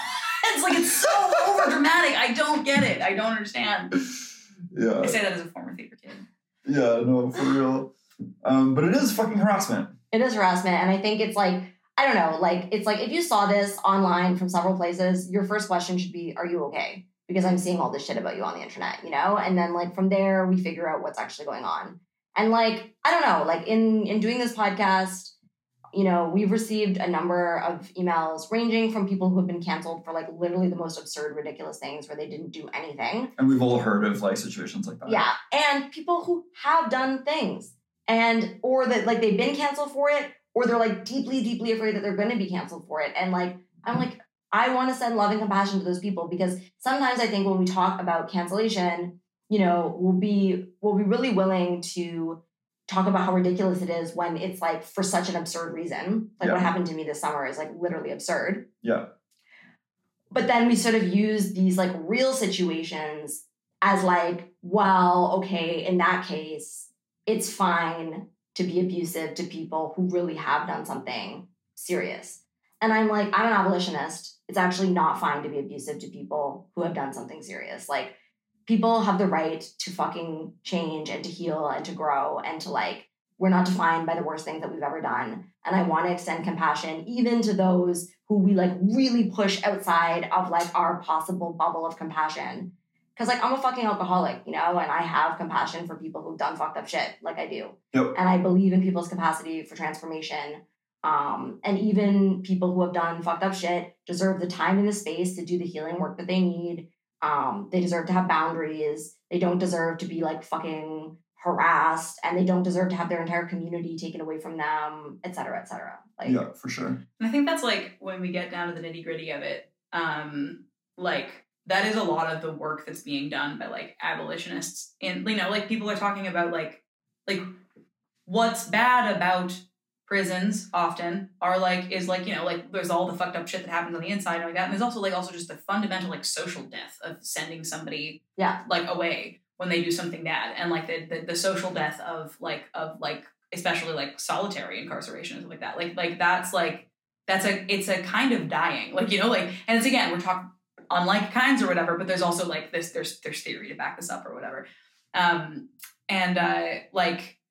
And I think that I always think it's really like really deeply, strangely ironic when people love to do casting out, but then they also self-style themselves as like, when people love to do the casting out, but they also style themselves as abolitionists, I feel like the cognitive dissonance is maybe not registering to them. You know, the deep irony of the statements of like, open the prisons, but like let's extend compassion and like a second chance to fucking murderers, but like let's fucking totally destroy the lives of someone who had a bad take on Twitter. Like that doesn't make sense. Seems pretty weird to me. Yeah. That was my doorbell. And yeah, no, like I also like I deeply believe that like people can change. I don't think anyone in the history of the world has ever changed because a bunch of people screamed at them that they had to, you know, like in any kind of like meaningful absolutely way. Not. Like I don't think that that's like, maybe they have like acted differently out of fear. Like, but like no one in the history of the planet has ever changed because a bunch of people screamed at them that they need to self-crit in the internet. It doesn't work. No, and this is like one of our main takeaways from AA or other 12-step groups that we might have been part of, is that when people take responsibility for their actions, it is not a process where they're being forced to do so, you know?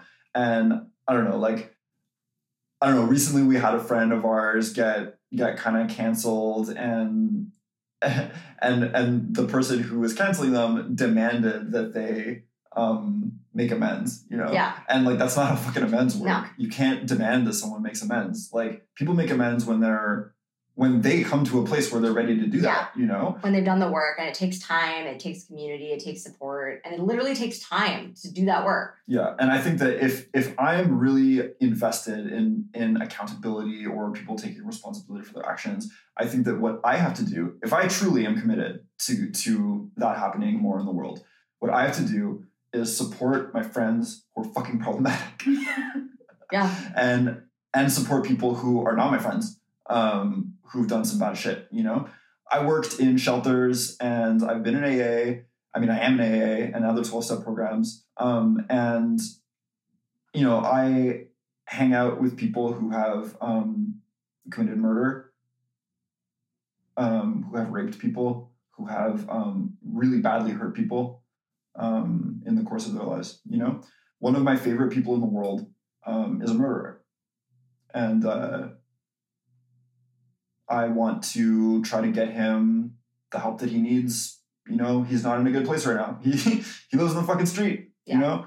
And he's an amazing person. I literally think that he's an amazing person, you know? I've learned a lot from him, you know? And he deserves to have a happy and healthy and safe life. And I also think that the person who fucking was shitty to my friend, who I tried to call out on the internet, is like a really sick fucking person who needs like to be supported and also deserves a happy and healthy life. And I'm really angry at that person, and I don't want to be the person who has to do that.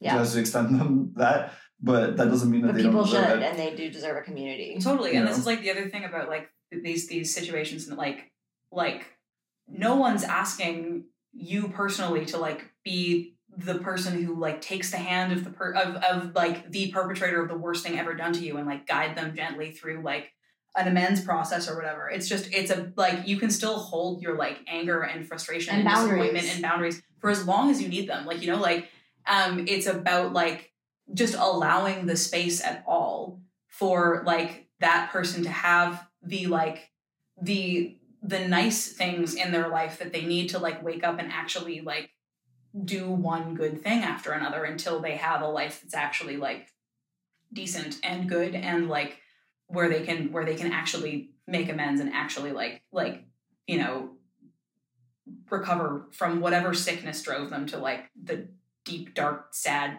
depressing, miserable place where they committed such a terrible thing. Yeah, and some of the people who have canceled me, like I I consider what they did to be a form of abuse, and it hurt me really badly and had really deep and tremendous impacts on my life, you know?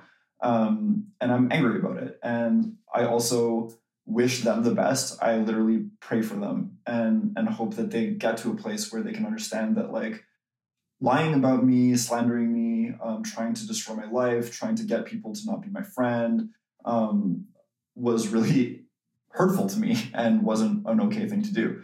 And I hope that they get to that place. And I know that getting to that place will mean that they are healing from, like, their current condition. And also I know that it will be painful for them because they'll have to understand that what they did was hurtful to others, you know, and that's a really painful thing to have to go through. Because we've all gone through it. Like, every single person talking right now, like, knows how deeply it hurts to, like, acknowledge when you've made a really terrible mistake and, like, you need to be better, and then, like, actually do the things that you need to do to, like, the esteemable acts to build up your self-esteem again after you realize what an absolute piece of garbage you've been acting like.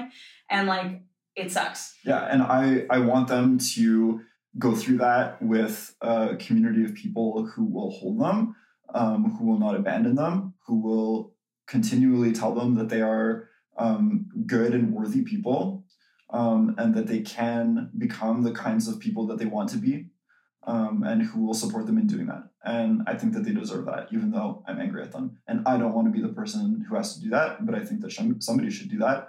I think that their friends should do that. I hope that they have friends in their lives who are trustworthy and who will do that for them. I hope they have friends in their lives that they haven't pushed away for criticizing them. Yeah, you know, or challenging them. I think that good friends would challenge you on things like that. I hope that some of their friends have challenged them and have stayed their friends. Yeah. And I think that we should always be challenging our friends when they are doing things that we don't like. I don't think that should take the form of canceling them. Yeah, exactly. And yeah, a good friend is, like, loyal and also trustworthy, and will tell you if you're doing something fucked up, you know, in a way that isn't some kind of public fucking spectacle for the consumption of a fake community on the internet. Yeah, something that is not condemning, but that is kind and actually sees, like, your potential and the good in you, and, like, wants you to be, like, living in alignment with that. Yeah. With that, I think that we should start wrapping up. Do we have any kind of last words that anyone wants to throw in there? Yeah, I think, like, the last thing I want to say about, like, if I did something wrong, I think that I would hope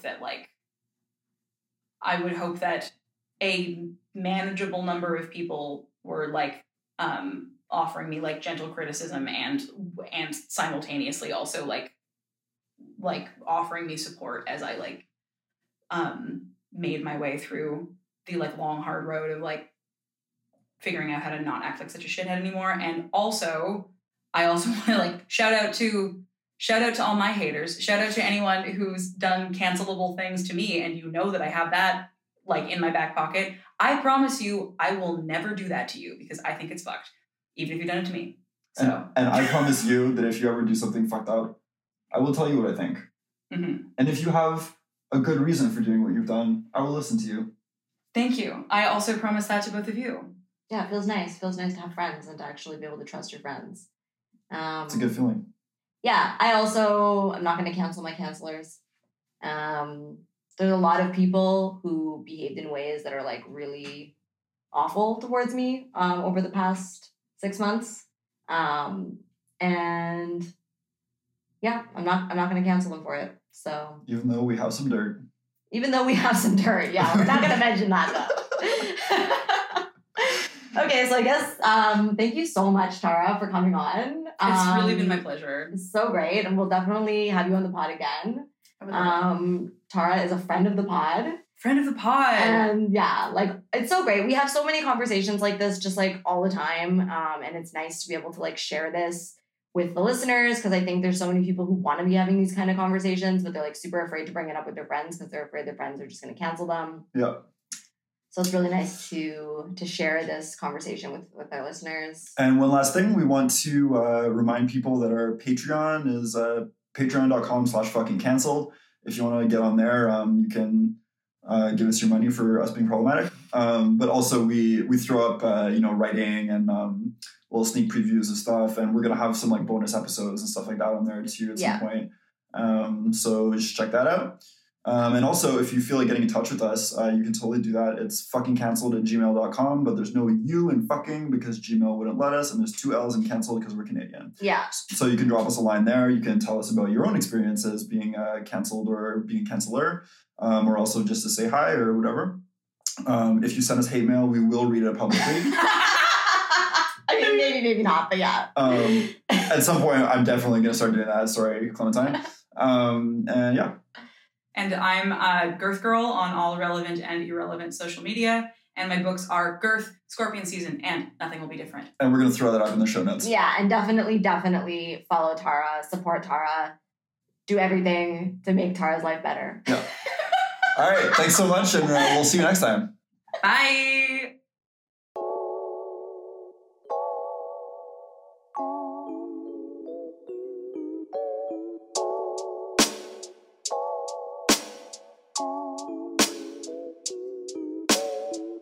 J'ai entendu du monde dire que je suis un OG.